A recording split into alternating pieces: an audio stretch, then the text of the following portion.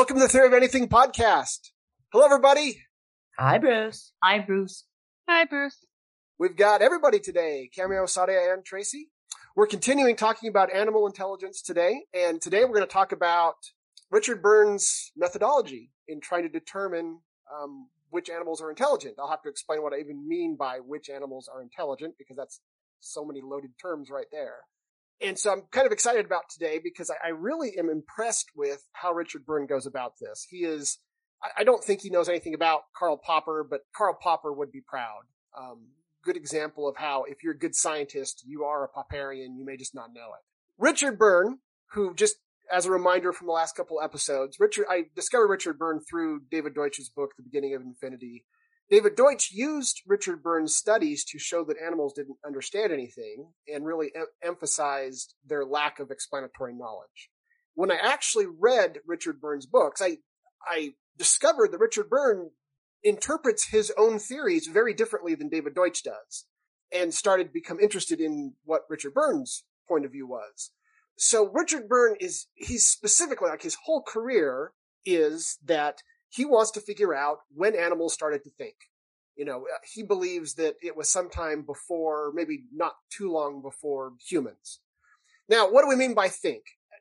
Richard Byrne does not mean human-level explanations. So we're not disagreeing with the central thesis of Deutsch's position that animals, the most important part of Deutsch's position is animals don't have explanatory knowledge like humans, human-level explanatory knowledge.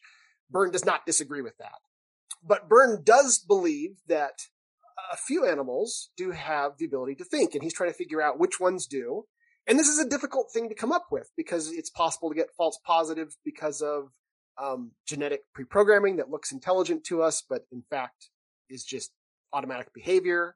And also because, as we've discussed in the last two episodes, animals have trial and error learning. They can actually create knowledge on the fly, knowledge in the sense of adapted information, not necessarily in other senses of the term. This is in and of itself a kind of intelligence. So trial and error learning is a form of intelligence, and almost all animals have it. I don't know which animals don't have it.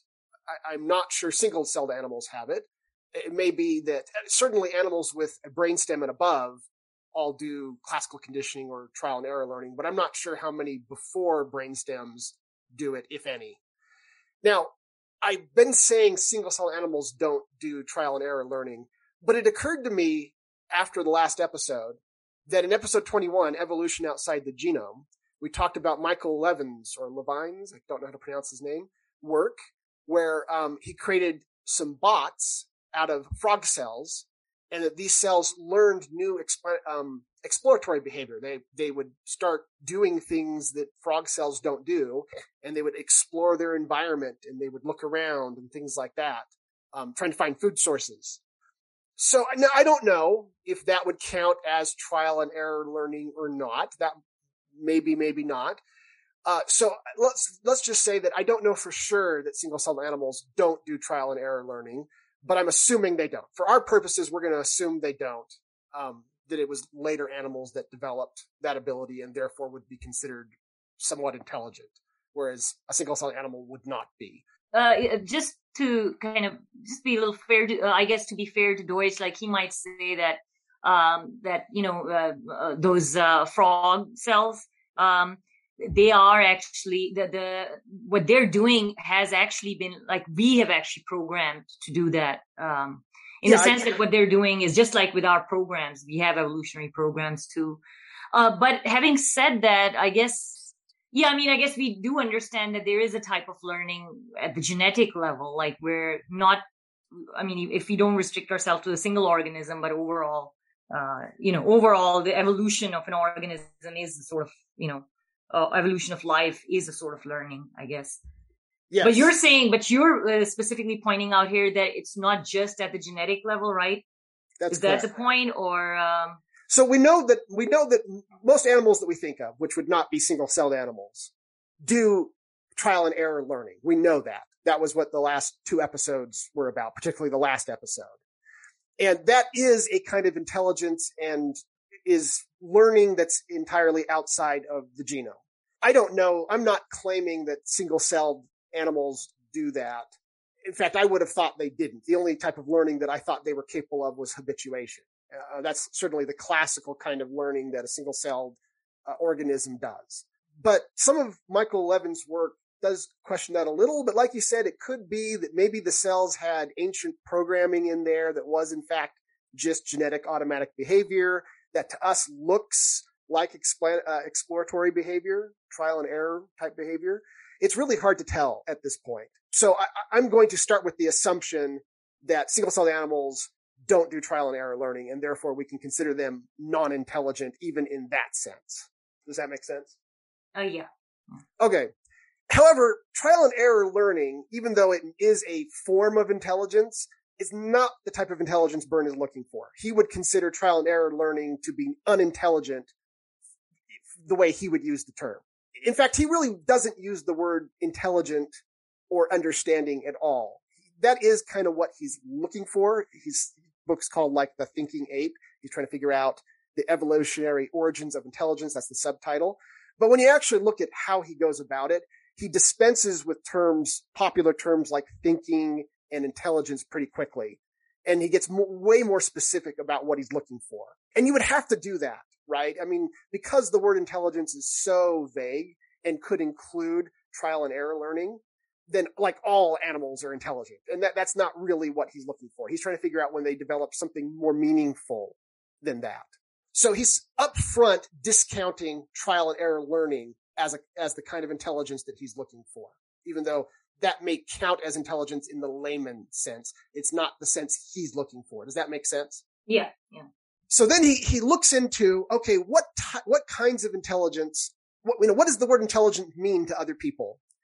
And he points out that there's been various scientists who have attempted to define intelligence in various ways. So he looks at some of their definitions of intelligence, and then he says, okay, can animals do this or not? So one of the ones he gives an example of is the learning set. So a learning set, I'll describe that in just a second. It requires seeing the logical connection between different problems and generalizing.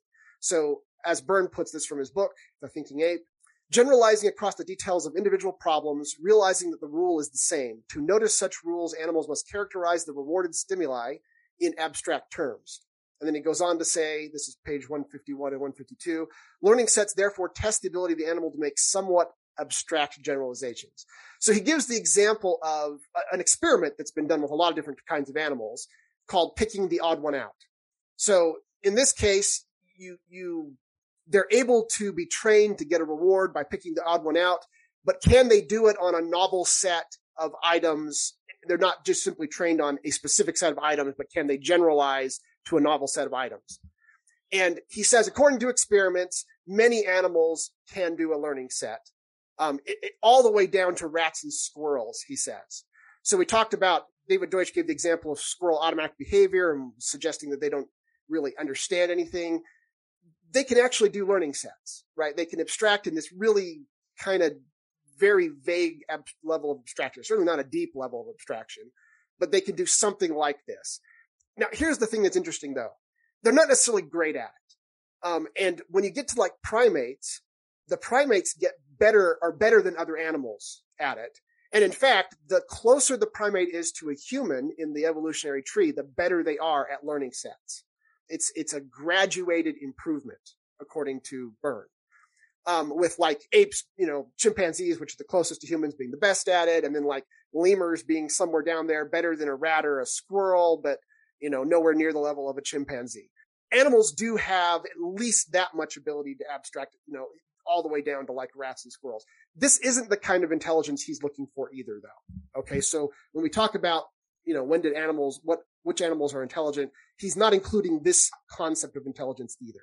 He also talks about another possible definition that scientists have used, the ability to concatenate desperate facts. So he asked the question like this. He says, can an animal concatenate, this is a quote from page 152, concatenate knowledge learned in two previous circumstances in order to deal with a third novel circumstance? Now, this sounds like, when I put it like that, this sounds pretty convincing. Oh yeah, that would really require intelligence. But he points out that rats easily qualify. Because in fact, any animal that can do classical conditioning easily qualifies. Because if you really think about it, a rat You give it some food, it gets sick, so it tries to avoid that food in the future. You're never giving it the exact same food, right? It has to somehow generalize its knowledge from one point in time to another point in time.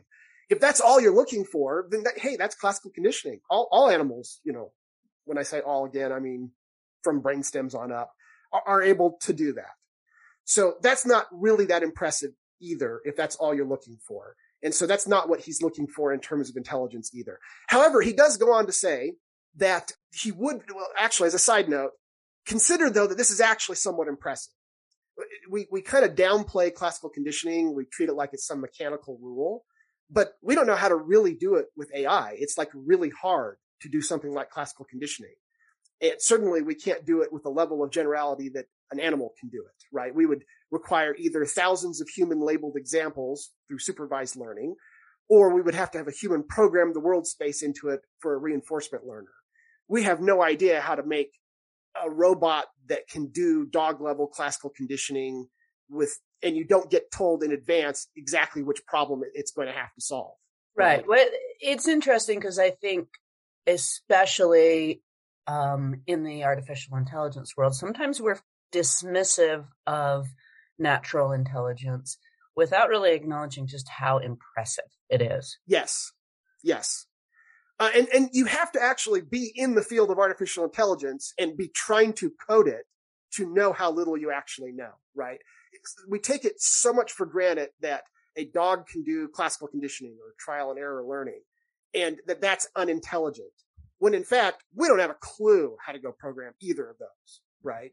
So it's and I think it also illustrates some of the problem with the words that we're using to describe the emerging technology that is things like machine learning.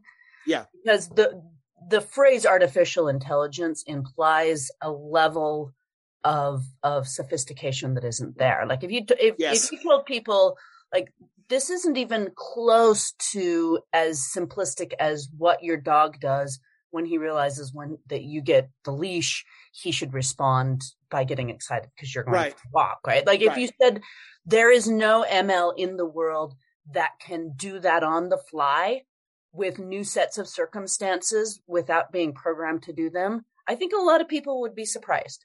Yes, I agree. And I think from having talked with a lot of kind of Paparians, Deutschians on the internet, I don't think they even realize this is the case, right? They kind of downplay animal intelligence as stupid, which is somewhat true, especially. I'll be honest with you, I don't understand. Like, I would love if there was a way for you to do a show, because me not being in that field, I do wonder, like, what is it that we can't do there? Like with AI, why is it not possible to have an AI where to certain responses it says, "Hey, I'm excited," or some sort of a response like that? We can. It would be very specific, right? So, first of all, I did do shows on this. So you can go back and you look at the reinforcement learning episode, for example, where I've actually given the mathematics behind how reinforcement learning works in machine intelligence, machine learning, I should say. You have to program in the world space. So like, if I know that what I need is for the dog to respond excitedly because it's going to get its leash, yes, RL or supervised learning could do it. But if I don't know in advance, that's what the rewards are going to be based on. There's just no way to get the machine learning to do it, right? I mean, dogs are on the fly programming their world space from to use the terms of reinforcement learning, right? And we don't know how to do that. Right, because you have a little organism that in one situation sees you getting the leash and gets excited because that means it's going on a walk, and then in the next minute sees you opening the fridge and realizes you get meat out of the fridge when you open the fridge. Oh, so we're talking about semantics, like meaning here, right? It seems like dogs do understand meaning to a certain extent, where machines. I don't think we're talking about it from a semantic standpoint. We're talking about it from as new things are presented to the dog, it has the ability to learn a new reaction set based on that new learning. Whereas for a machine learning program, you would need to go in and tell it about the new situation and train it to respond to the new situation versus it being a machine that can do it itself. So it isn't necessarily about meaning. And this is actually an important point. Like, we don't know how dogs do trial and error learning, but there's no particular reason to believe that it's about meaning. It could be, for all we know, right? But what it really is that a dog can be introduced to a leash and it can figure out what a leash is conceptually as an abstraction, and you can pull in a different leash that looks different, it'll still know it's a leash. It somehow abstracts the concept of a leash. And if I knew I needed to abstract specifically the concept of a leash, I could do that via supervised learning. But the dog, no one knew that leashes were going to be invented, right? And the dog had to have had some intelligence that existed evolutionarily before leashes. And so it has been able to learn, and it's not just leashes, refrigerators, right? You open the refrigerator and now it knows, oh, you went to the refrigerator, that means it's going to get meat. Oh, you're going to the door, you're putting your coat on, that means it's going to get to go on a walk, right? It's abstracting concepts that never got labeled for it in the first place. It's doing it through what we would call in machine learning terms, unsupervised learning. Of course, that's I guess in the case right? of a machine, we're always supervising it, but in the case of the dog, it's just, something naturally within is taking it to the next level. Whereas, like nothing in its evolution ever helped dog recognize a leash, but it's actually now recognizing a leash. I mean, I guess in a way, correct. Yeah, we're kind of training them, but still the recognition has to come from within them, right? That's right. They have but in that them. sense, aren't they actually creating meaning then, right? So a leash means something to them. If that's what you mean by meaning, then right. yes. Yeah. Then yes, they're creating some kind of meaning. I wasn't thinking of meaning in that sense, but yes, I guess in a very loose sense, we could call that meaning. Not to keep us too long on this side note, but I was thinking about my dogs just the other day, because sometimes I haven't even gone to get the leash or fill up the water bottle, but I've decided that I'm going to take the dogs for a walk, and they start getting excited. And I tried to think, like, how can I keep from showing any of the things that might indicate that I'm going to be taking them on a walk? Because once they start getting excited, I find it really irritating. Right. Because they like bounce around and the one dog paws on me. So I've been trying to suppress the indicators that they might use to decide that I'm about to take them on a walk. But I must be doing things I'm not even conscious of, or a change in my posture. I tried to change the order I would get my shoes on, and I'm giving them signals that I can't even control. Actually, I've noticed the exact same thing with my cat, and it's kind of annoying. And sometimes I feel like he overreads me, and then, he'll kind of, but it is weird that how at certain times he'll pick up, if I'm kind of pretending that I'm going to my laundry room and looking for something else, whereas actually I'm looking for something he doesn't like, which is to put that flea medication on him. He right away, somehow he just picks up on my body language there, how I'm kind of, he gets suspicious. It is weird. Like, it's annoying and it's weird that, yeah. Yeah, that's a type of learning that artificial intelligence, as we currently define it, isn't capable of. So just to make the distinction clear, if we wanted to train an artificial intelligence specifically to know when you were going on a walk, we probably could. But if we hadn't specifically put in some sort of world space, reward system based on going on a walk, then there's no way one of our AIs would figure this out, right? It's way too narrow to do that. Right. Okay. Dogs are doing that. They're doing something that we can't even conceive in terms of AI algorithms right now. This is what I'm trying to emphasize. This is why I say trial error learning, which all animals have, is a kind of intelligence. We should just accept that. It just isn't the kind of intelligence that Byrne's looking for, right? To him, he's still counting that as more or less unintelligent behavior. He accepts that animals are able to do this. He's accepting that that's a kind of abstraction. He's not denying any of that. He's just really saying, that's just not what I'm looking for. I'm looking for something more impressive than that. Okay. So, having now acknowledged that animals are intelligent, at least in the sense of trial and error learning, which is very impressive by AI standards, Byrne says, okay, let's talk about abstraction. Oh, by the way, he points out that, all animals can abstract in another sense. Every time I say all animals, assume I mean brainstem and up, not literally all animals. Like birds if you teach them to get a reward for clicking a red button, they will also abstract that to an orange button, but not a white button. They seem to be able to abstract a human would do that too. We kind of just know orange and red are similar. And so we can abstract that. Well, birds can do that. Okay. All animals can do that, in fact. So that's another sense in which animals can abstract that's actually kind of impressive. Again, he doesn't count that as the type of thinking or the type of intelligence that he's looking for. Now he says, now I'd find these examples of abstractions more convincing if you couldn't explain them with classical conditioning. So he says, we've not yet come up with any examples in the lab where we've shown animals able to do abstractions that we couldn't explain with classical conditioning. So he says, but in the wild, we see examples of it where it just seems really obvious you couldn't explain it with classical conditioning, and yet it happens. So he gives the example in the book, The Thinking Ape, he gives the example of border patrol behavior of chimps. So chimps, they have this behavior where they go out on raiding parties and they attack other clans of chimps and kill the males and try to steal the females. They don't do it. So first of all, you can't explain that behavior as pre-programmed because they don't do it on a regular basis. Let's say they did it like every spring or something, then we might make a case for, oh, this is genetically pre-programmed behavior. Also, it's very complicated behavior. So it's difficult to explain it as genetically pre-programmed behavior just because of the complexity that's involved of getting a group together, going out, and everything you have to do to make it successful, things like that. So you're generally eliminating pre-programmed behavior with a border patrol behavior. Now, could it be learned? Okay, well, border patrol behavior is learned. So, yes. And we would then consider that trial and error learning, so we wouldn't consider it kind of a deep insight. However, here's the thing that he points out. While the chimps are on a border patrol, if one of the chimps starts to become too noisy, the other chimps in the group will threaten it to get it to shut up.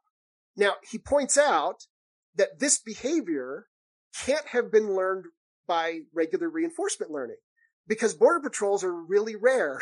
They don't happen very often. And if they do it wrong, the feedback mechanism, you do it wrong and you get a negative reward, they'd be dead, right? So here's these chimps doing this behavior while on a border patrol.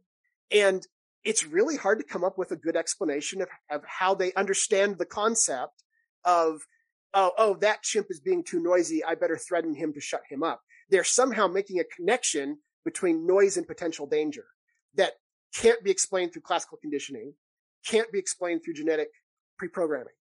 So he thinks this is probably an example of where the chimps are actually abstracting things in a way that isn't explainable just through classical conditioning. And we're going to use examples like this as we go along to kind of explain why he believes chimps do, in fact, are the kind of thinking animal he's looking for. Okay. Plus, I guess noise in some cases might be beneficial as warning others, right? But in this particular case, they understand that that's right. That's right. It's like the opposite of what it would normally be. It's just very... It's not like there's a specific program that always equates noise with that. It's more circumstantial. That's correct. That's correct.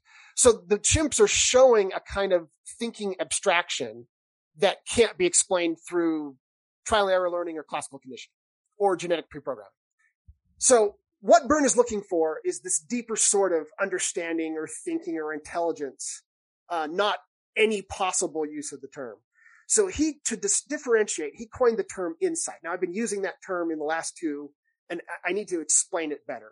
What I've been saying is this the ability to use mental models. But of course, even this, I'm being a little abstract and I'm not explaining myself well. You really have to get into examples to truly understand what he's talking about, which is what we're going to do today and then in the future episodes.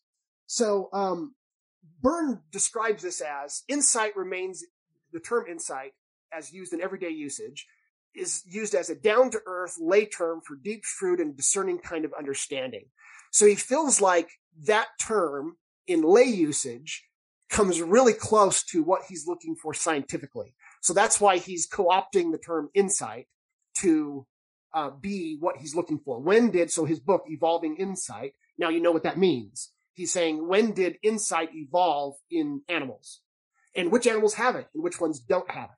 So, and that's what he's trying to discover. This is like his whole career, is to try to work this out. So Byrne does believe, this is a bit of a spoiler, he does believe that it's quite rare in animals. So he basically believes that only great apes have it. And then in The Thinking Ape, which is one of his older books, he says, well, actually probably cetaceans, so like dolphins and whales have it. He gives some examples of that. And then in his later book, Involving Insight, he goes, well, actually maybe elephants and some birds have it.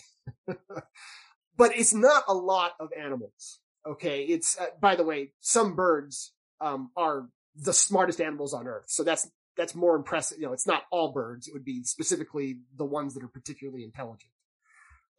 So there are these groups of animals, a few animals that he thinks have insight. Now, he still weights that though. Like, we haven't done anywhere near as many studies with dolphins as we have with chimps. So he's a lot more sure that chimps have insight than he is that dolphins, but he thinks dolphins do. And we haven't done a ton of stuff with elephants, say. I mean, that's a lot harder to maintain elephants.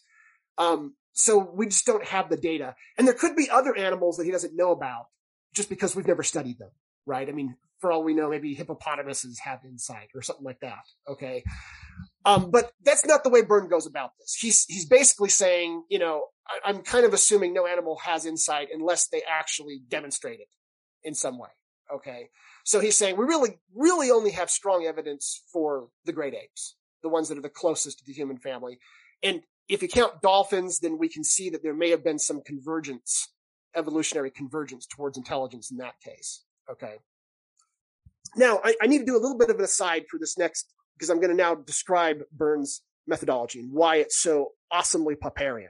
To understand this, though, I need to do a quick explanation of Popper's epistemology. Now, we've done that in the first 4 episodes, and we've talked about that extensively. But there are numerous misunderstandings of Popper's epistemology. I've talked to a lot of Popperians out on the internet, and I would say that in general, they don't usually understand it that well. There are certain common misunderstandings that come up. So I want to explain those quickly and this will help understand why I'm so impressed with what Byrne is doing. So here's some common misunderstandings that kind of come up just from talking to people on the internet, even amongst people who like Popper and have read Popper and consider themselves Popperians. So one of them is, you label any theory that you like, that you have a preference for, as a best theory, and then claim we need to embrace best theories. So basically a best theory means little more than, this is the theory I prefer. That's not what a best theory is supposed to be. A best theory is supposed to be a theory that has strong empirical content that's been highly corroborated. We attempted to falsify it and we couldn't. And it has no competitors. Okay. Things like the paradigm theories, like quantum mechanics and general relativity. Theories like that are best theories. Your pet theory is not a best theory. Okay. That is a misunderstanding of the term. Okay. Another one is this idea of refutation. Now, everybody knows that Popper is about conjecture and refutation, is kind of his own summary of his epistemology. So one thing that commonly happens is that people will simply word their arguments in terms of a refutation. They'll use the language of a refutation. And typically their arguments are actually just appeals to intuition. That's what most people do. I'd say probably 80%, 90% of arguments of someone you're having on the internet somewhere, you're probably not doing Popper's epistemology. You're probably just talking about intuitions. Oh, it feels like this is the truth to me, or something along those lines. Or you're using an intuition pump, as we call them, something where you use an example and it pumps your intuition to seeing things a certain way. It's well known that intuitive arguments like this, they're super common. We buy them. They're often very convincing, but they are not what Popper was looking for. And they are not examples of Popperian refutations. So Popper, what to him a refutation was something far more concrete. Okay. It was that you have a theory that has actual empirical content, so it can be tested, and you use deductive logic to work out the consequences of your theory. And then you show that there is a contradiction, a logical contradiction. Preferably the logical contradiction is empirical. It's an experiment that doesn't do what the theory said it was supposed to do. Although he'll also accept a contradiction against another theory. So let's say you had a theory that showed that you could violate the law of conservation of energy, but it only took place inside of black holes. So there's no way to actually empirically test it. The fact that Popper would probably still accept, well, actually, the very fact that it violates the laws of the law of conservation of energy is in and of itself a contradiction that refutes the theory. So in a case like that, he would still consider that a refuting contradiction. Okay. But there's concreteness to what a Popperian refutation is. It is not an appeal to one's intuition. The other thing that comes up is the idea of an ad hoc save. People tend to do ad hoc saves to their pet theories, and then they call that a counter refutation. So you try to refute their theory, and then they save their theory through an ad hoc explanation, and then say, no, I just countered your refutation. That's not what a counter refutation is under Popperian epistemology. In fact, Popper's epistemology rules out all ad hoc explanations, period. It never allows them. Now, what is an ad hoc explanation? It is something concrete. It is any explanation that does not increase the empirical content of the theory. Okay, I'm going to say it again. It's any explanation that does not increase the empirical content of the theory. So if you are going to use an explanation to save your theory, the explanation you're using has to have itself new testable consequences that the original theory didn't have on its own that can then be tested. If it doesn't have that, Popper rules out the ad hoc save altogether. Now, I want to do a little bit of a defense of ad hoc saves. I do think they have a purpose. I think that they work very well as starting points for research programs where you say, okay, I think that, this problem could be resolved by discovering a new kind of particle. Deutsch uses this as an example in one of his papers. When you just say, I'm going to say there's a new kind of particle, it's an ad hoc save. It does not remove the problem. Once you've actually come up with, here's what the particle is, and here's the testable consequences of the particle, then it's no longer an ad hoc save. So an ad hoc theory or explanation can grow into a good Popperian theory and no longer be considered ad hoc. But so long as it's ad hoc, as long as it has no testable consequences, it can never be considered as having solved the problem. Okay, this is something that a lot of Popperians that I've talked to do not understand. They think that the moment they've given you some sort of response, no matter how ad hoc it was, that they have now saved their theory. This actually came up with an interesting example. We were talking about, some of us online were talking about face blindness. Now, I don't know if you guys know about face blindness, but there's a module somewhere in the brain that's set aside specifically to recognize faces, and it can get damaged. And if it gets damaged, you won't be able to recognize people's faces anymore. You'll have to, there's a guy who had, some people are born with this, but it can also happen from specific brain damage. There's a guy who had face blindness. He had to tell his wife to wear a bow in her hair so that he could find her at the party. Now, it doesn't stop them from recognizing male and female. It doesn't stop them from recognizing a beautiful face from an unbeautiful face.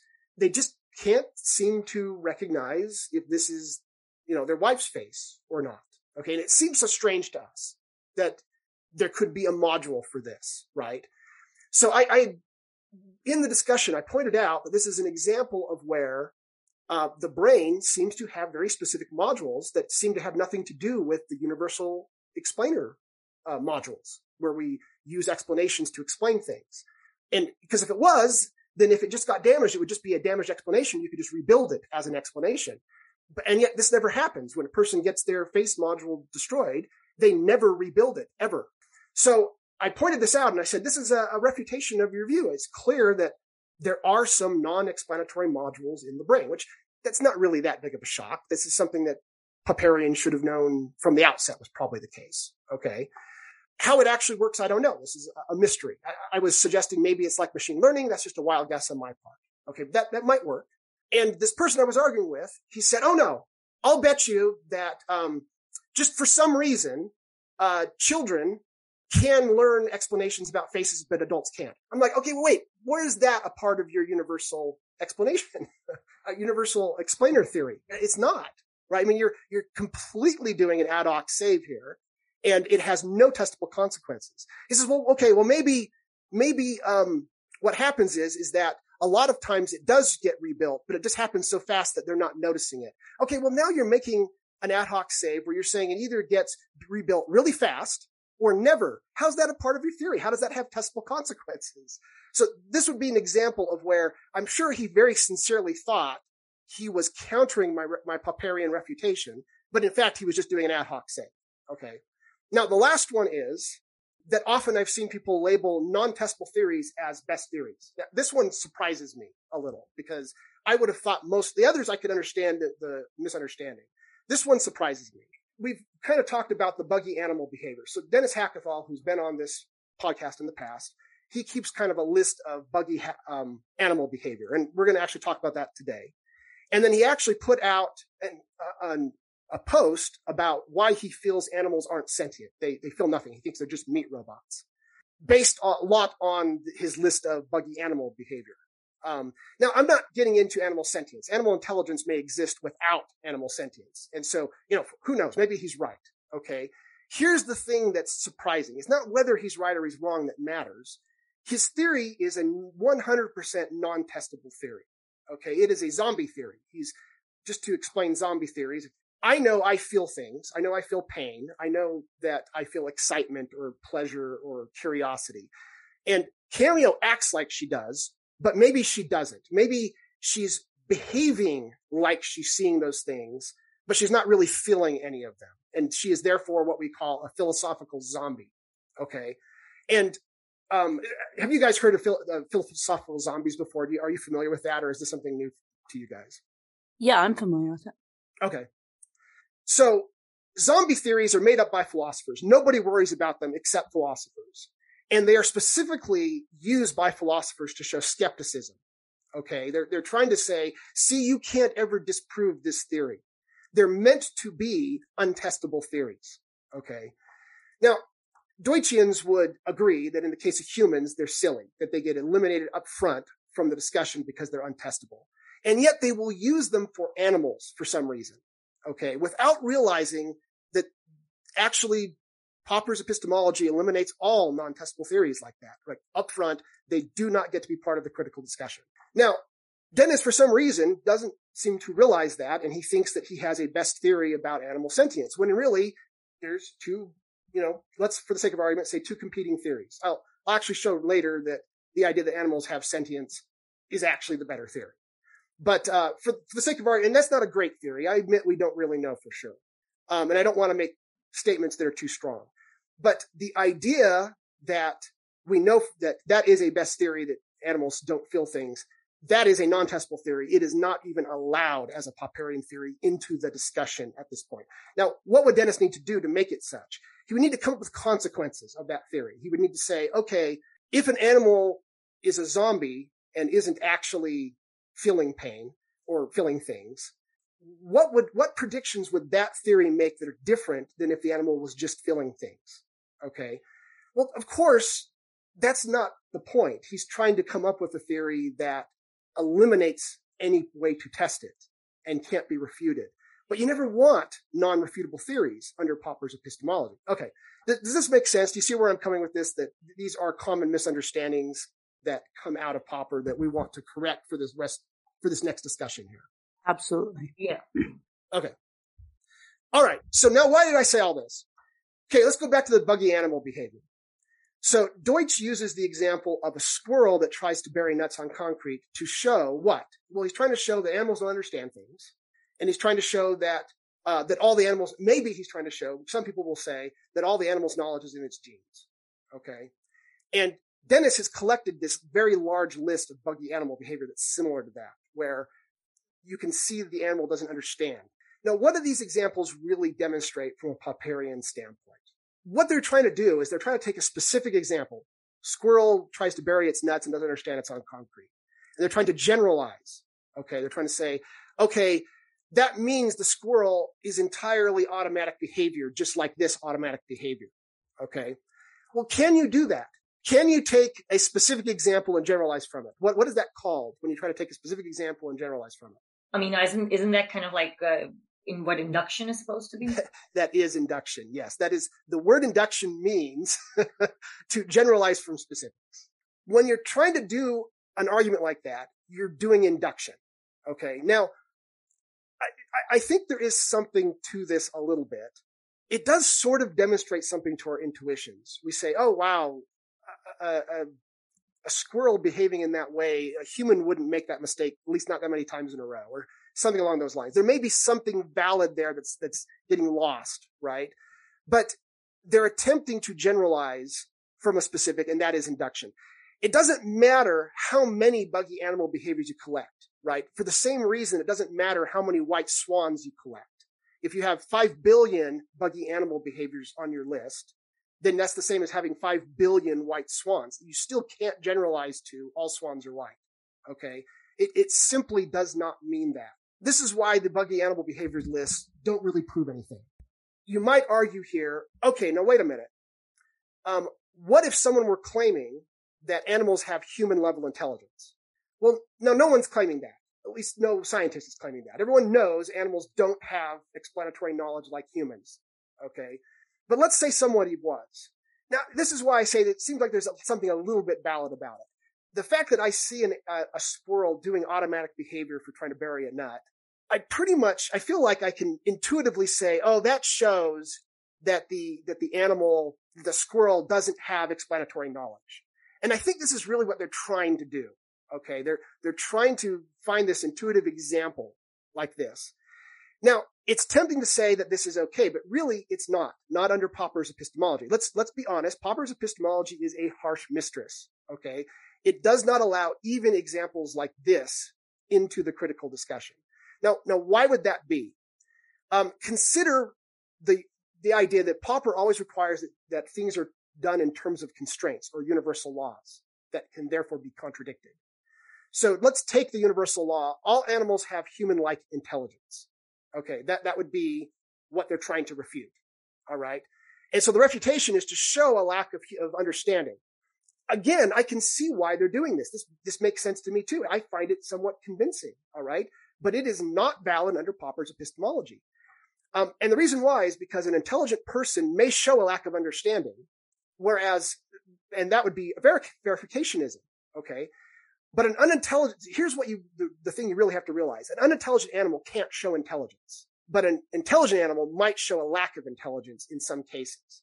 That's why we want to get away from trying to use inductive arguments. And there is a way to still go about it. It still accomplishes the purpose that they want to, and Byrne does it well. And that's what I'm trying to build up towards, is how would you really go about doing this, not with buggy animal verificationist type arguments, but with Popperian style arguments. This is what Byrne does really well. So first of all, he starts with best theories. So he's not trying to do vague things like, when do animals think, and are they intelligent, and I call that behavior intelligence. He's not doing any of that. Okay.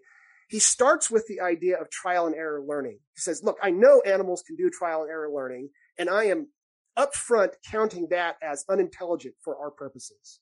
Okay. No matter how impressive it is, I'm counting it as unintelligent because we know they can do that. So any behavior that I see an animal do that can either be explained as pre-programmed genetic behavior or can be explained via trial and error learning, I'm going to assume that is the explanation. Even if it's not, I'm going to assume that it is. So if I see an animal doing something that looks intelligent, and then I say, okay, well, we could explain that through trial and error learning. We don't know its actual history, so we don't know if it actually was trial and error learning, but reasonably it could have come from trial and error learning, then I'm going to assume it was trial and error learning. And he's very harsh this way with his own experiments. He enforces this idea, if it can be explained by trial and error learning, then it will be. I am going to count it as trial and error learning. Okay. Or if I can explain it through genetic pre-programming, then I'm going to count it as genetic pre-programming. And this is the reason why this is so Popperian is because he's effectively starting with the universal law. Animals have no insight. Okay.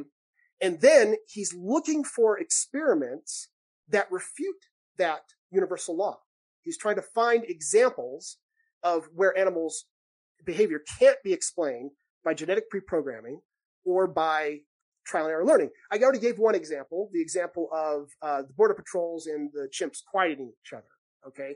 This seems like an example where you can't explain it by one of those two means. Therefore, we're left with the idea that animals have insight. Okay. Even then, he's super guarded. That's why he says, well, that's only in nature. We really want to come up with an experiment that shows it so that it's replicable. Okay. As he can't replicate something that's in nature. He never discounts observations in nature, but he counts them as not as strong evidence. Okay. Now, this is why I say this is perfect. You're basically saying, look, I'm saying all animals are unintelligent, and then I'm looking for counterexamples. That is the correct Popperian way to go about it. Because an animal that is unintelligent can't ever behave as if it's intelligent. Okay. But an animal that is intelligent can behave as if it's unintelligent. So he's figured out the correct Popperian universal law that is actually refutable. That's what he's done. And he's going about this the right way. Now, there is one more issue, which is you can actually explain all animal behavior without referencing insight if you call it a coincidence. You could say, oh, the animal just happened to try something. It's never tried it before. That was the first time it was trying it, and it happened to work. Okay. If you're going to explain it like that, that's an ad hoc save. So he discounts up front. He says, if you're just going to use coincidence to try to explain it, that does not count. You're not allowed to save the theory through referencing to coincidence. Now, apparently, a lot of his peers actually do use coincidences like that to try to show that animals aren't intelligent. So he's discounting that. Again, that's a proper Popperian epistemology. You do not count ad hoc saves. They do not enter into the equation. So Burns' methodology is the correct Popperian epistemology. You start with the idea animals have no insight, they're unintelligent, and then you try to refute that. You try to come up with examples where the animal behavior can't be explained using that universal law. Okay. This is what I love about Burns. Okay. Is that he really is going about this in the right way and coming up with some fairly impressive results, I think.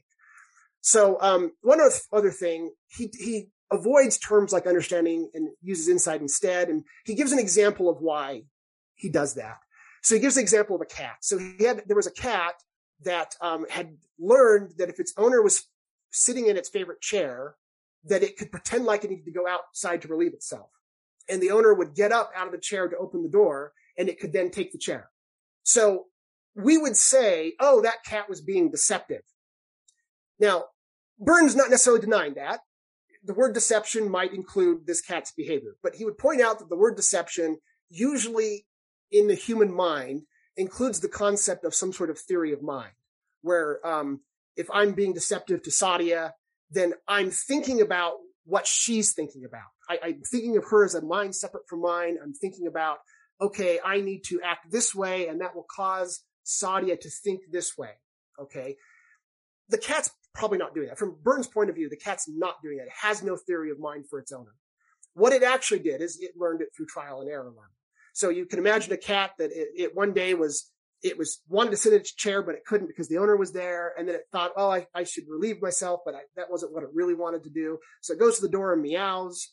The owner gets up. It sees the chair's available. That's actually its true intention is to take the chair. That's the top intention. So it runs over and it takes the chair.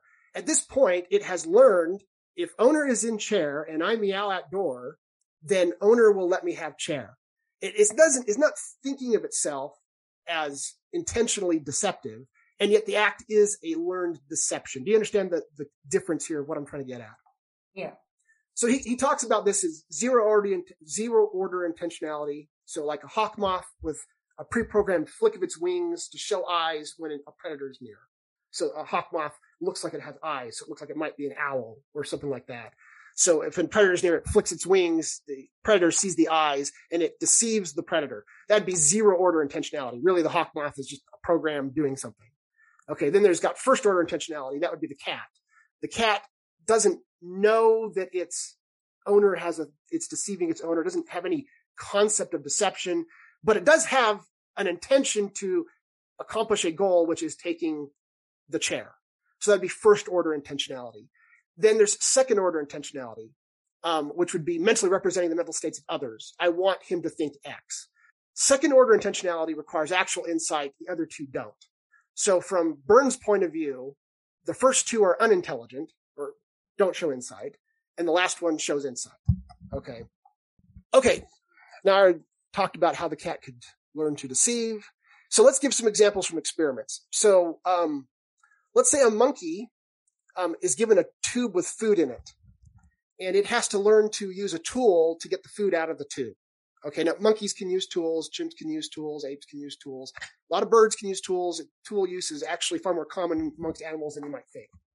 So the monkey grabs this tool and it just shoves the tool in and it tries all sorts of stuff and it gets the food out. So we would assume that is trial and error learning, because that conceivably could be done through trial and error learning. Therefore, we assume it is. Now, they want to test this further, though. So they try putting a trap on the tube. So if the monkey pushes the food one way, the food falls into the trap and then it can't get it at all. Or if it pushes it the other way, it can get the food. Okay.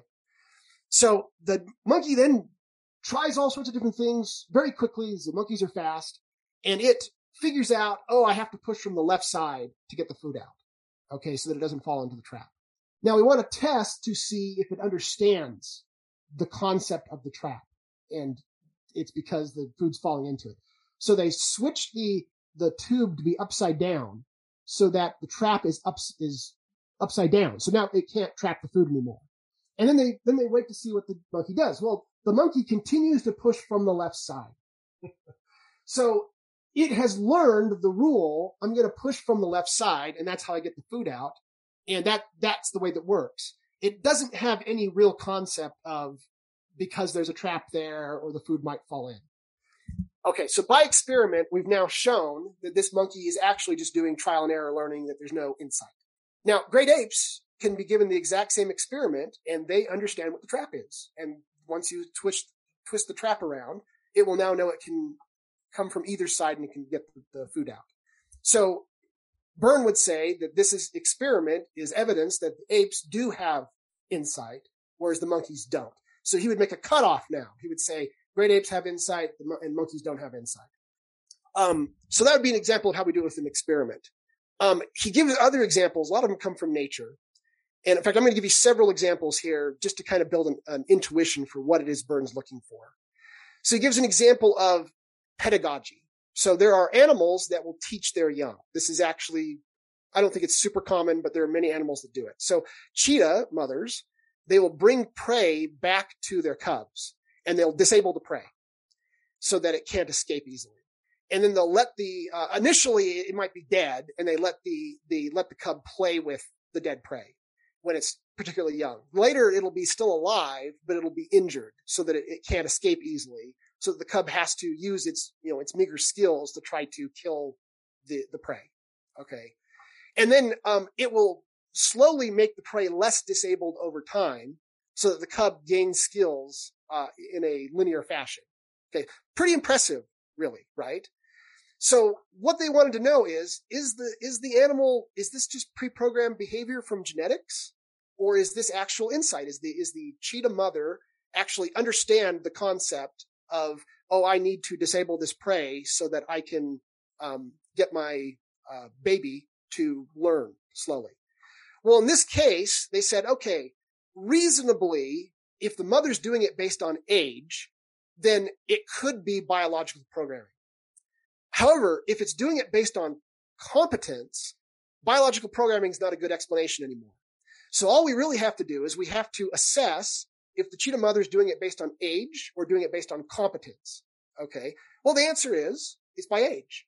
So Byrne, based on his harsh Popperian rules, says that means we're going to say it's biological programming. Whether it is or not, we're now going to assume it is. Okay. We rule it out because it can be ruled out.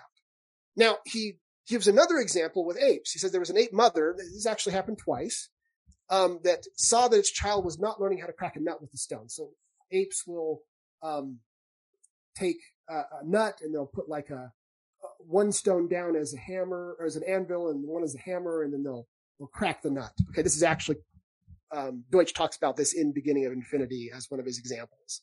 The child maybe at first isn't very good at it. It hits it and the nut goes away. It might be hard to find. There's some risks involved there. So the mother took the stone, showed it to the child, and then rotated it very, very slowly over several minutes so that it was in the right position that it could crack the nut, and then showed the child how to crack the nut. And from that, the child learned to crack the nut by positioning that stone in the right way. Now, obviously, this would be stone specific. So this is different than the cheetah mother example. So that's one point in favor of insight right off the bat. Okay. Furthermore, he's only ever seen mothers do this like twice. So it can't be pre-programmed behavior because then all chimp mothers would do it. Okay. So it really looks like in this case, the mother actually had a concept of pedagogy in mind where it was trying to teach, I need to teach my child how to crack this nut. So it had to rotate it the right way, very specific to a specific stone. And then the child got the point and learned to do it. Now here's the weird thing about that. That would require insight. So that would be another example of apes showing insight that can't be explained by one of the other two methods. But he's never seen a mother then suddenly have it click. Oh, you know what? This concept of pedagogy and teaching, it's generally valuable. I ought to use it in lots of different cases. Apes don't do that. Okay. So on the one hand, they actually have enough insight to understand pedagogy, but they don't understand the concept of pedagogy and how to then try to reuse the abstraction of pedagogy in other circumstances. Does that make sense? Yeah. Now, based on experiments like this, you would never make a conclusion based on a single experiment. Okay. That's the other part of Byrne's methodology that's important. So, if any individual case, there's always room for doubt because it might be a coincidence.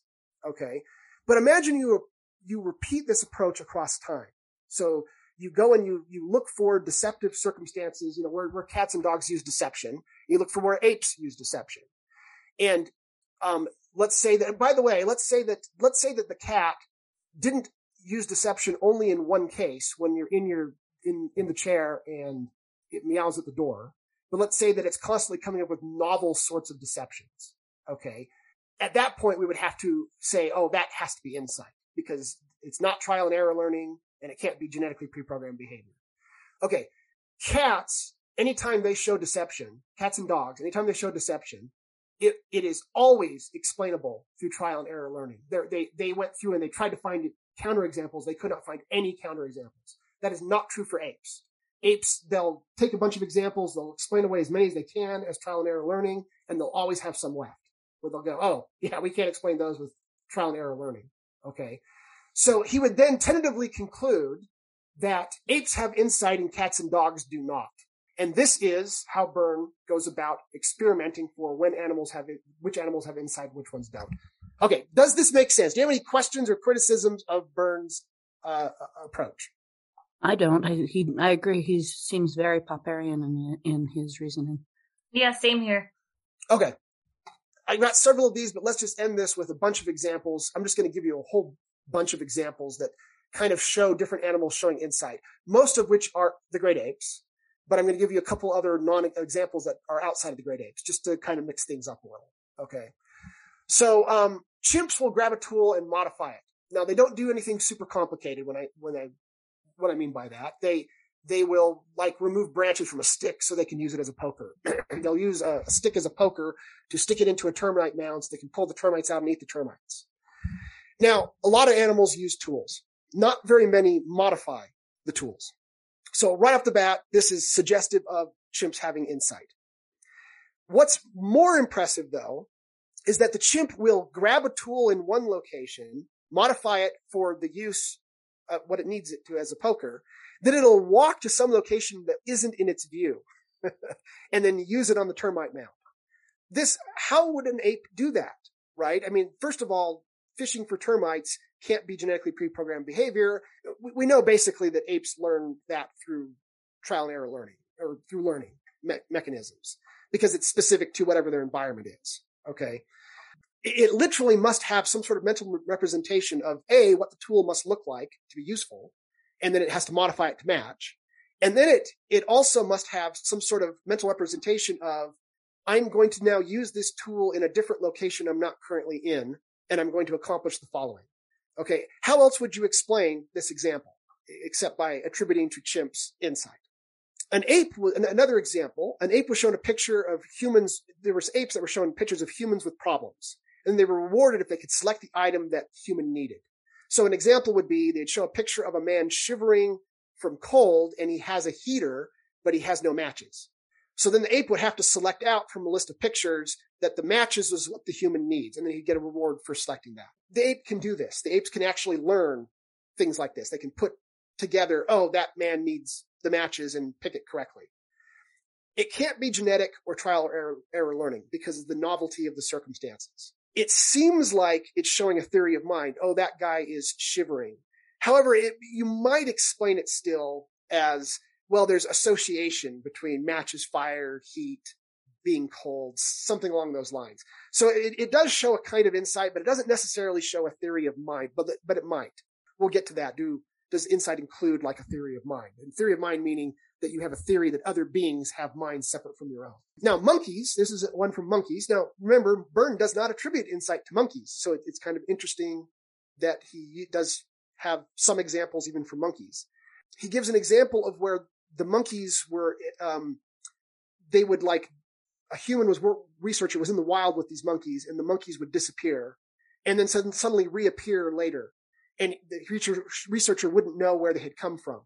Well, they realized later what the monkey was doing is it was hiding behind a tree, and then it was keeping itself in the cone of invisibility that the tree afforded it until the human was in a different position, and then it would leap out and surprise the human. Now, is this show theory of mind? Maybe, but it may show something a little bit more basic. It may just show that the monkey has enough insight to understand the concept. If I can't see the human can't see me. Okay. Most animals can't do this, by the way. Most animals have no ability to know something like that. So monkeys, which Byrne would not attribute insight to, do, at least in this case, show something like a very limited form of insight. Now, this is one of the things that comes up from reading Byrne's books that's a little bit frustrating, is that he will give examples of, he'll kind of say, the only animals that I think have insight are, great apes, maybe dolphins, and, maybe elephants and some birds. And then he'll give examples in other animals that don't fall into that. And he doesn't necessarily have a better explanation. Animals are weird like this, right? It may be that that some of them do have a kind of limited, narrow insight that is genetically channeled or something along those lines. So when he's looking for insight, he'll admit animals do sometimes show it that don't fall into his group of animals that have insight, but he's looking for ones that have a more general ability to do it. Okay, so he still discounts the monkeys, even though in some circumstances they show some insight. Chimps, the use of rocks as hammer and anvil, they'll actually pick out an appropriate rock to be the anvil and an appropriate rock to be the hammer, which is very suggestive that they have some sort of insight into, I need my tool to look like this to be useful. Then another one that's really interesting is one chimp was trying to do the blow on the anvil stone, and it wasn't working because it was wobbling.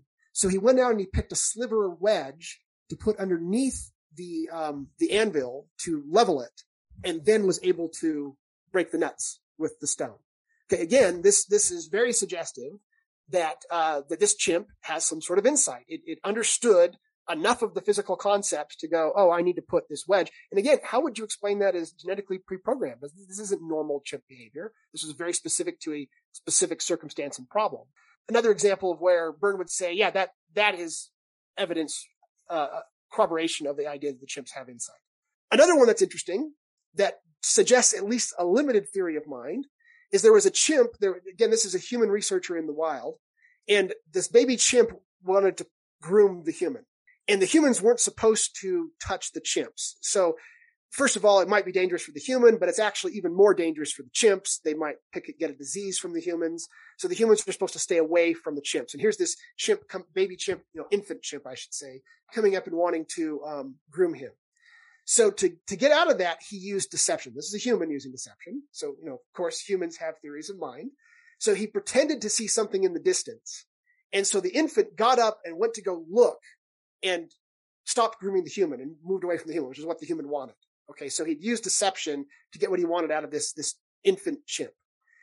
Once the chimp could see that there was nothing there, he came back over to the researcher, hit him over the head with his hand, then ignored him for the rest of the day because he was angry at him. So it's hard to understand this behavior if you're not going to attribute apes with enough insight to understand both the fact that it had been deceived and had some sort of theory of mind about what the human was thinking compared to it. Okay. Now later we're going to see apes don't have a great theory of mind. It seems to be fairly limited, but this is an example of where it does seem to actually have one. Another one that's interesting was that there was a chimp that wanted to, so chimps like to look at babies because they think they're cute, just like we do. Chimps, if there's a baby chimp, the chimps will want to come over and see it, and the mother doesn't want the other chimps to be near the baby because it's dangerous. So, and the mother in this case was like an alpha mother. And so the chimp knew he'd be in trouble if he tried to go look at the baby. So he built a nest. He pretended to build a nest, which is, normal chimp behavior.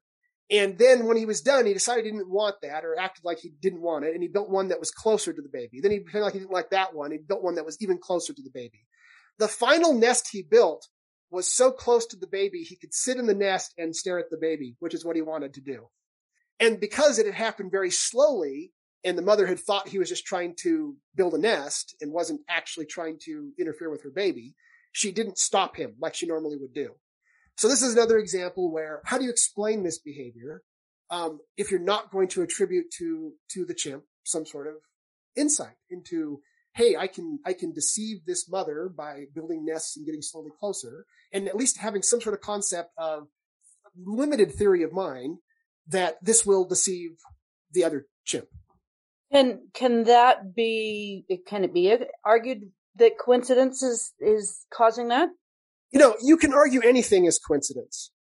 And that's why Byrne eliminates coincidences up front, but that's also why he wants to see multiple examples before he really concludes that that this species of animal has insights.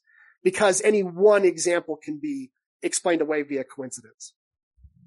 Yeah, I agree. Interesting. Okay, here's another one about deception. He points out that if we were to ever see an arm race of deception, which humans do, that would suggest a theory of mind with deception. Okay, the second level of intentionality with deception, which requires insight. So we have a female chimp named Belle and alpha male named Rock, and they're in captivity. And Belle is shown where food is inside of a maze, and then put back with the other apes, and then the apes go look for the food together, and Belle knows where it is already. Okay. Now, Belle knows from experience, from trial and error learning, we're going to assume, that Rock will steal the food if he gets the food before her, or if he gets to it right after her. Okay. So Belle learned that Rock would go to where she was sitting and then search for the food. So she started to sit further away from the food, so he would have to search further. And over time, he got to where he was used to searching further and further away. Well, Belle then used this, and she waited for Rock to be really far away in the wrong direction. Then she would run to the food. So up to this point, to me, this is very suggestive of theory of mind deception, but Byrne would say, look, you could explain this through trial and error learning up to this point, so we're going to explain it as trial and error learning. Okay, now here's what happened.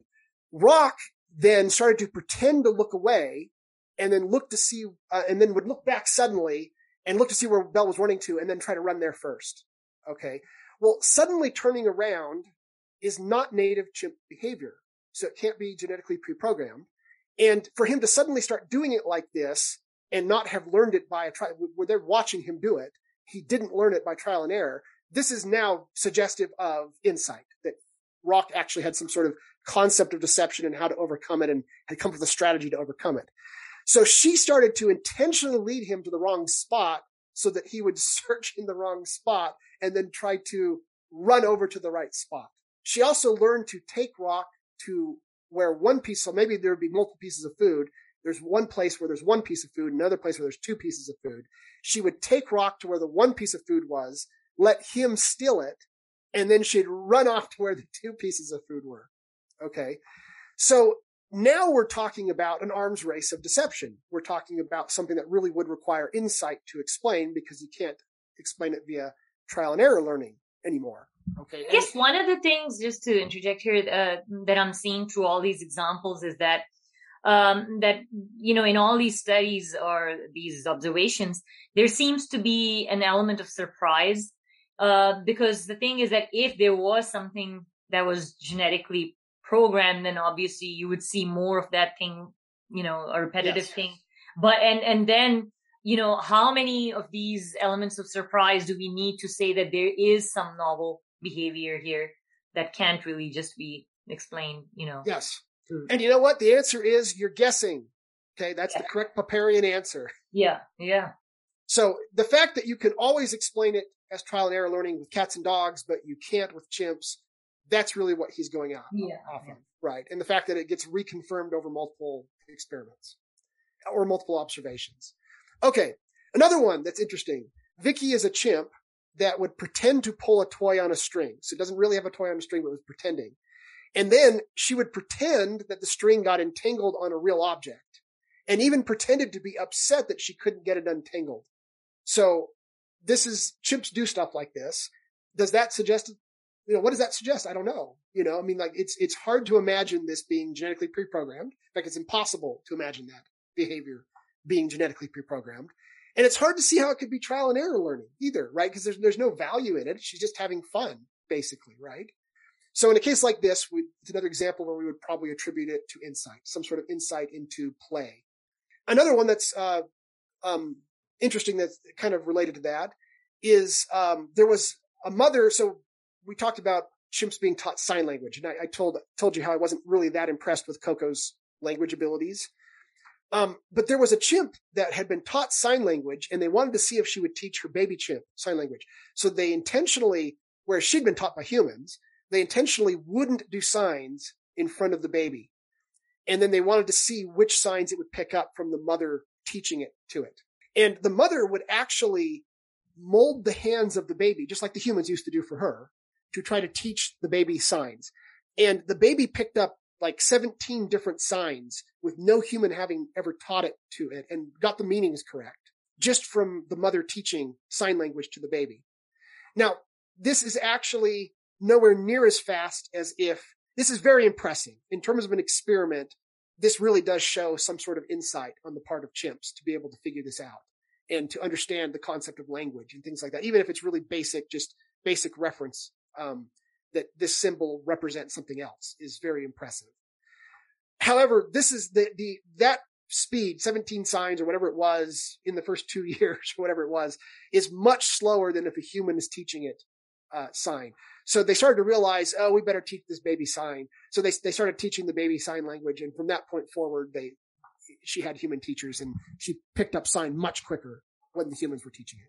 Another one that's interesting is they had an experiment with the box. And so the idea is that the box is locked, but at some point, random point, the box will unlock and you'll hear a click so that you know it's unlocked. And at that point, the apes have been trained that they can open the box and there's some sort of prize that they want inside, maybe food or something. One example of this experiment, a beta chimp heard the click, so he knew the box was open, but the alpha chimp was nearby and would take the prize from him. So he pretended to be disinterested. And the alpha chimp then walked away, and then the alpha chimp hid and spied on the beta chimp to see what he was going to do. And the moment he saw that he was going to open the box, he runs out and opens the box and steals the prize. This is page 134 of Thinking Ape, by the way. So again, adult chimps do not have a hide and spy behavior, so it can't be genetically pre-programmed. And this is completely novel. This is completely novel behavior that solves a problem in a specific circumstance and required no trial and error. Okay. It wasn't learned through trial and error. So again, it seems like it's suggestive of insight. Okay. Another one that's fun. This one comes from a dolphin. The only dolphin example I have, is that, I do have other dolphin examples. The only one I'm going to share is there was how dolphins will be in tanks and they can kind of swim up and interact with you, in the aquarium or whatever. So this dolphin comes swimming over and there's a man smoking and he's doing puffs of smoke. And so the baby dolphin swims off, gets some milk from its mother, comes back over to the man and puffs out the milk as if it's a puff of smoke so it could join in. Oh, that's crazy. So, first of all, there's no reason for this behavior in terms of rewards, right? So it certainly can't be genetically pre-programmed, and it can't even be trial and error because trial and error is based on rewards through valences that you get food and there's some sort of reward that you genetically need, right? Have been programmed to want. this is a dolphin having fun, right? It's joining in. It wants to do what the man is doing. So it came up, abstracted the concept of a puff of smoke into a puff of milk. So purely based on the fun criteria there, right? Yes, based on the fun criteria. Okay, so this is a pretty impressive example of how, and by the way, the other example that I wasn't going to share, but dolphins can be taught language too. The very fact, and when I say language, none of their language is super impressive. They usually have a grammar of like three symbols, both for chimps and for dolphins. They're super limited grammar. But the very fact that they can learn symbols, that they can learn this symbol means this, and that they clearly understand that, and that they can then put these into and communicate with them. You can give commands to the dolphins that have learned language through symbols. You can tell them to do novel behaviors that they've never done before, where they understand the parts, but they don't understand all the parts together. You can link them together and it will do this novel behavior, because it understands the concepts in the language. So this is very insightful behavior. And now we've talked about American Sign Language for apes, but really the best language teaching to apes hasn't been American Sign Language. It's actually quite hard for apes. They can't form their hands well. Okay. So there's these Yerkes symbols that they use. And the best experiments in terms of teaching apes language has been with these Yerkes symbols, which similar to the dolphins, they'll have like 3 of them in a row. And there's kind of this really super basic grammar. They can't seem to get beyond like three symbols in a row, and they have to be in certain orders for the grammar. There's certain types of grammars that they can pick up and certain types they can't. They'll play a game where a human will hold food items on its lap, and then the ape needs to point to the correct symbol of the item it wants, and then both of them will eat the item. Okay, so maybe it points to an apple, and then the human and the ape get to eat the item, the apple. And so they'll teach this to these apes. Then they put the apes alone to see if they would play the game on their own without a human. And the apes would do it for fun. They would have these items of food, which no humans in the room. Okay. So they can do whatever they want. Right. And the apes will actually choose to play the game. And one of the apes will point to the symbol that it needs, and maybe it'll miss it. Maybe it points to the right one, but the other ape isn't paying attention. And like neither of them will eat. Right. They'll refuse to break the rules of the game because they're having fun playing the game. Right. Even though it's not being enforced by the humans, and they'll actually continue to play the game. And there's other games they give examples of. They've taught these apes that they'll then play on their own. Okay. Which it's hard to explain this in terms of, if it's just a matter of getting rewards, they should just eat the apples. Right. They shouldn't stop and play the game. So there's clearly this concept of the game that they've learned. It's not just a learned behavior. They're actually playing the game. And showing self-restraint so that they can enjoy playing the game together. Another thing that's interesting is they would intentionally withhold the symbol. So like maybe they don't give it the symbol for an apple. And so the ape wants the apple and it doesn't have the symbol for an apple. It might grab a can or something that has a picture of an apple or something similar to it, and it will actually improvise a symbol that then it can communicate with the other ape. Oh, it wants the apple, and it can figure that out. So this really does show that apes have the ability to show reference, where one thing represents another thing. Okay, so Washoe the chimp. This one's really interesting, and this is a one-off. So you could always explain it through coincidence, but this one's super interesting to me. So Washoe the chimp lost her baby, and she became depressed. Okay, because her baby had died, and she wasn't taking care of herself. We'll talk about this in a future episode, maybe about animal depression. Having mental anguish. So this chimp had been taught the Yerkes symbol so they could communicate with the chimp. So they went to her and they told her through the symbols that they were going to get her a new baby. And her depression immediately lifted and she became excited. And she ran around super excited that her baby was coming back. Then they gave her the baby, and of course it's a different baby because they can't bring babies back from the dead. And she gets super upset. And she won't take the baby, and she goes back to being depressed again. And then later, though, she thought the baby was cute. She ended up accepting the baby, and then the depression lifted again. It's really hard to explain this behavior if we're not going to accept that the chimp actually had an understanding, but a misunderstanding. When it was told, we're getting you a new baby, it had thought they meant her baby. And that was why the depression lifted. And then once she had realized, oh, they actually just meant a baby, then she became upset again and went back into depression. So this is really showing some level of real language understanding, okay, even if it's very limited. And then this last one is Alex the parrot. So let's do a parrot example. So for birds, they discovered they could train parrots by, they originally thought it was really hard to train parrots. And then they discovered that parrots will learn things if you train a human in front of it. So like you have one human train another human, like you have one human say, if they perform some behavior, then they get the reward. And if the parrot sees the humans doing that, it will learn the concept, and then it will start to train to get the reward also. And they started to realize they can substantially train birds to some fairly complicated concepts by using this technique. Okay. So Alex the parrot could respond in parrots can speak. So Alex the parrot could respond correctly in English. This is a quote from Byrne, from The Thinking Ape on page 173. Alex can respond correctly in English to questions about objects and their properties. What color? What shape? How are they the same? How are they different? Focusing on shared or odd one out properties. His use of numbers up to 6 is particularly striking. He was not fazed by transfer tests with novel arrangements of objects. So there is no possibility that he's simply memorizing old arrays of objects or the distinctive patterns that certain objects make. He was not even put out by arrays of completely novel objects for which he knew no verbal label. When given mixed array objects, 2 hair clips and 2 bobby pins, for example, he would be asked the number in each subset and the total, and he'd get the right answer for those, even though this is a novel set of objects he's never seen before. So it seems that Alex has really acquired the concept of numbers as well as the linguistic concept of taking turns and simple syntax.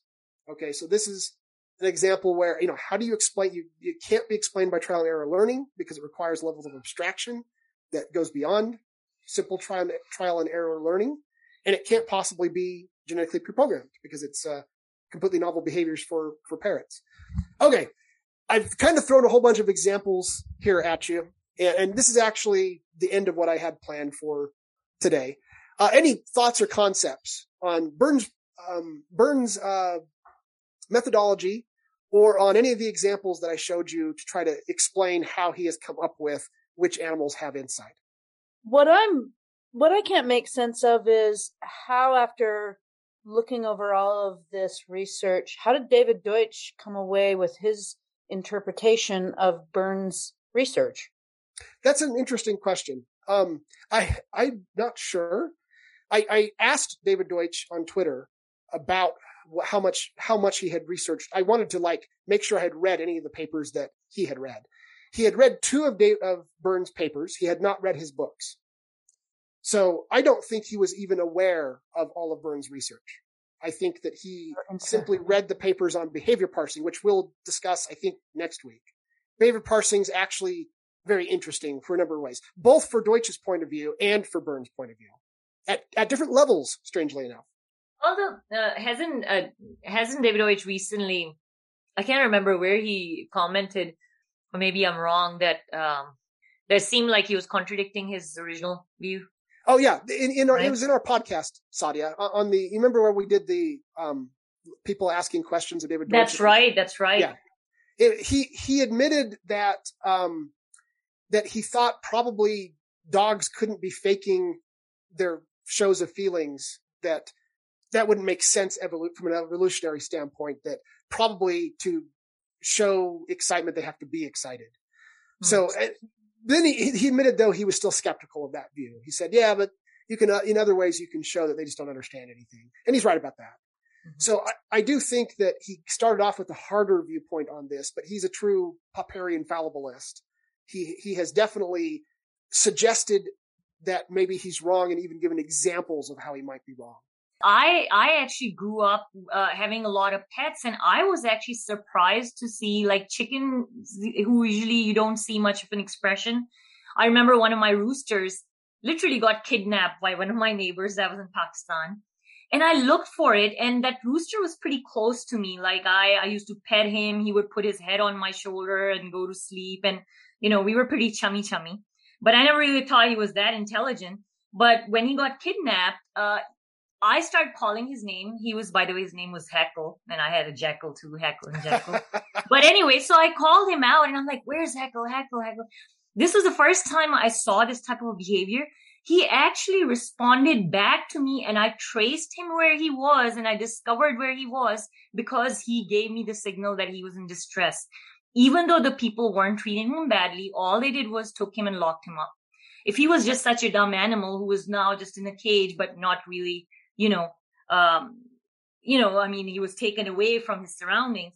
And, usually chicken will make this noise which says danger, right? And he was making that sound, and I literally discovered where he was. He was able to communicate right. where he was. He had done an abstraction, right? It's a very limited abstraction, but he had done an abstraction. Yeah, I mean, when else did he came across a kidnapping or, most of the time the dangers are usually if there's a hawk, and they usually alert everybody, and, and to be honest with you, sometimes you see these animal videos and you're like, you're kind of suspicious, almost like those UFO footage type videos that, oh, the animal is creating art, and and then they never tell you what went behind the scenes of how they got up to that. That's point, right.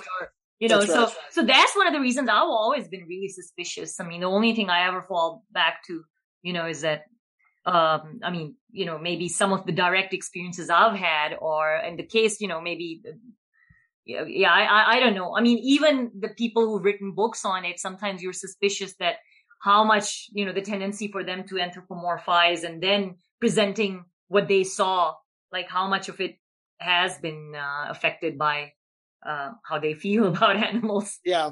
Do you know, before reading Byrne, I mean, I've known people who there's lots of dog lovers out there, right? I mean, tons of dog owners.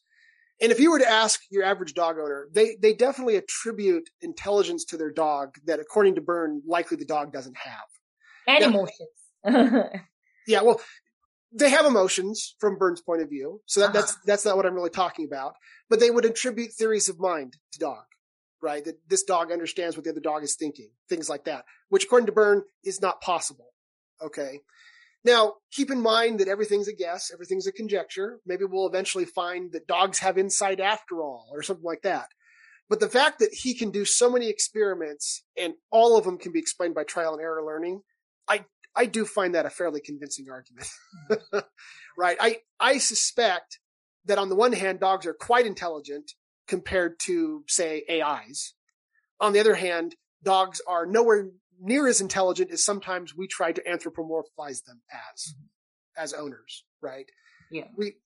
It's going to end up being something in between. They probably do feel things. They probably do have some really interesting forms of intelligence, in which case here I probably mean abstractions, that they can abstract things. On the other hand, they probably, just as a preview for future episodes, they probably have no sense of self. According to Byrne's experiments, they probably have no theory of mind, no concept of deception, other than if I meow out the door, that means I can take the chair. No concept of why that works. They probably have no real physical understandings of things, of like laws of physics, basic things that humans might have, kind of the way things work. I think we're going to be surprised that they're way more intelligent than we thought in some ways and way less intelligent than we thought in other ways. Yeah. All right. Well, nice talking to you there, Bruce. Yes. Thank you, Sadia. Thank you, Tracy. All right. Okay. Bye-bye. Bye-bye.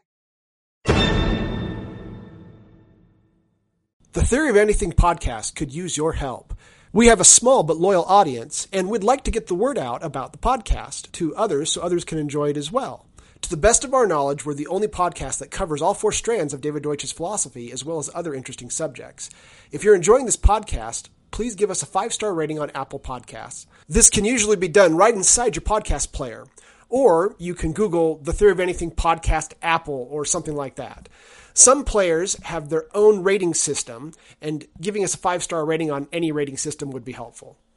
If you enjoy a particular episode, please consider tweeting about us or linking to us on Facebook or other social media to help get the word out. If you are interested in financially supporting the podcast, we have 2 ways to do that. The first is via our podcast host site, Anchor.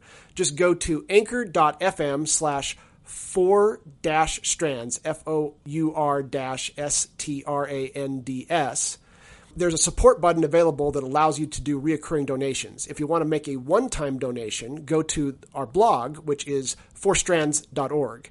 There is a donation button there that uses PayPal. Thank you.